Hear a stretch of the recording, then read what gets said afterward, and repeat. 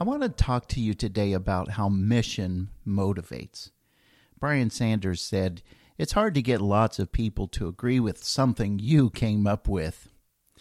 In his book, Drive, The Surprising Truth About What Motivates Us, Daniel Pink talks about intrinsic and extrinsic motivation.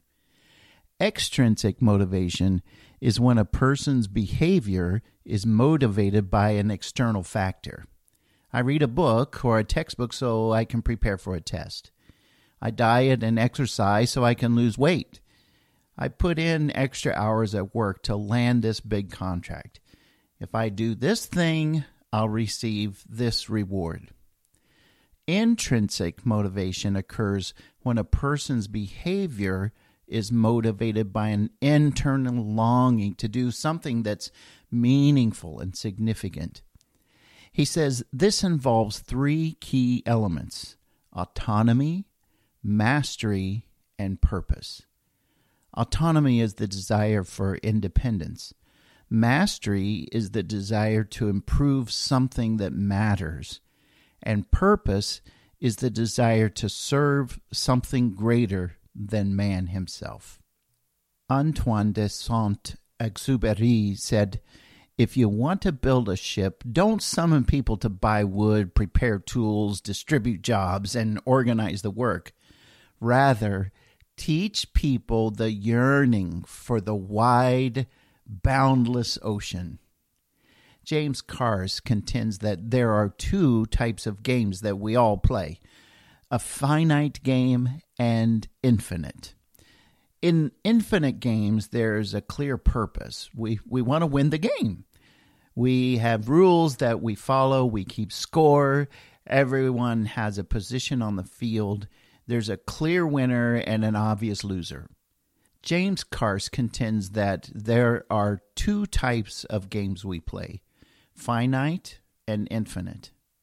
In finite games, there's a clear purpose. We want to win the game. We have rules that we follow. We keep score. Everyone has a position on the field. There's a clear winner and an obvious loser. There are boundaries and scores and progression. Everything in the finite game is external and measurable. There are rules and limitations and restraints. This helps create order and structure. In the infinite games, the primary objective is to keep the game alive. Rules can change. While finite players work within the boundaries, infinite players play with the boundaries. Infinite players are often caught up in the wonder. They laugh, they celebrate, they relish the surprise, and often use it as a springboard for transformation. While finite strives to win the award, infinite strives for what Henry Nouwen calls fecundity, or fruitfulness and purposefulness. If left to its own devices, the church can become extrinsically motivated and preoccupied with finite. Let me explain to you what I mean. I grew up in a church culture that said bigger is better. A church of 50 certainly was not as good as a church of 100, and naturally a church of 100 was not as, quote, good as a church of 1,000. If we're not careful, we begin to believe that the church is structured around these assumptions. If we're operating correctly, then we would have more people, and more people is the measure of success. We want to find, therefore, attenders, inviters, volunteers, and members and givers, because all of that keeps the charts moving in the right direction. In the process, we've made a social contract with our people. Just come to church once or twice a week and we'll provide a worship service for you. There'll be a children's ministry, great music, and lots of things that will help you connect and stay engaged. Now, to fully embrace this notion is deeply flawed logically and theologically, and tends to create an inferiority complex to those who feel they need to measure up. Now, let's take a look at the church from a different set of lenses. Doreen and Jim have a special needs child. They see the need for a community of believers who can support parents who have children with special needs.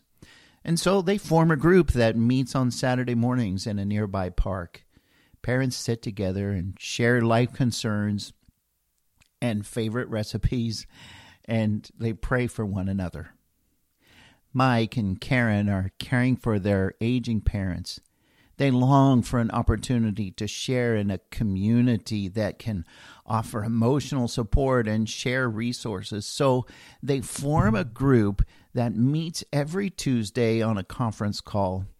And together they care for and support one another. They study God's Word and they pray for each other. Debbie has joined a group of ladies who visit a local prison each week and meet with the women inmates to offer prayer and encouragement and support. Sue and Karen gather together every week and visit the local long-term care center where they offer light snacks, and they join in playing board games and they pray for each of the residents. One by one, people are given permission to be the church and to create missional communities outside the church structure. So what if we set about empowering all of God's people in every sphere of life to be the church? Do numbers matter? Of course. Does structure matter? By all means. But if these finite and extrinsic motivators replace mission, we place the mission of the church at great risk. Some folks who are involved in a particular ministry may never come to the church building or even attend a worship service. And we have to be okay with that, because our motivation is not to get people to attend. Our goal is to engage individuals in mission and forming redemptive relationships with people who are lost and need Jesus. So here's what we as church leaders can do. Number one, become engaged listeners. Seek out those who have a passion for a certain group of people, and then become the consummate encourager. Set people free to dream about where God is leading them, and then cheer them along every step of the way. And finally, we can be diligent equippers. Simply put, make their mission our mission. Take it upon ourselves to provide the tools others need to succeed in their mission. I agree with Brian Sanders. It is hard to get lots of people to agree with something you came up with.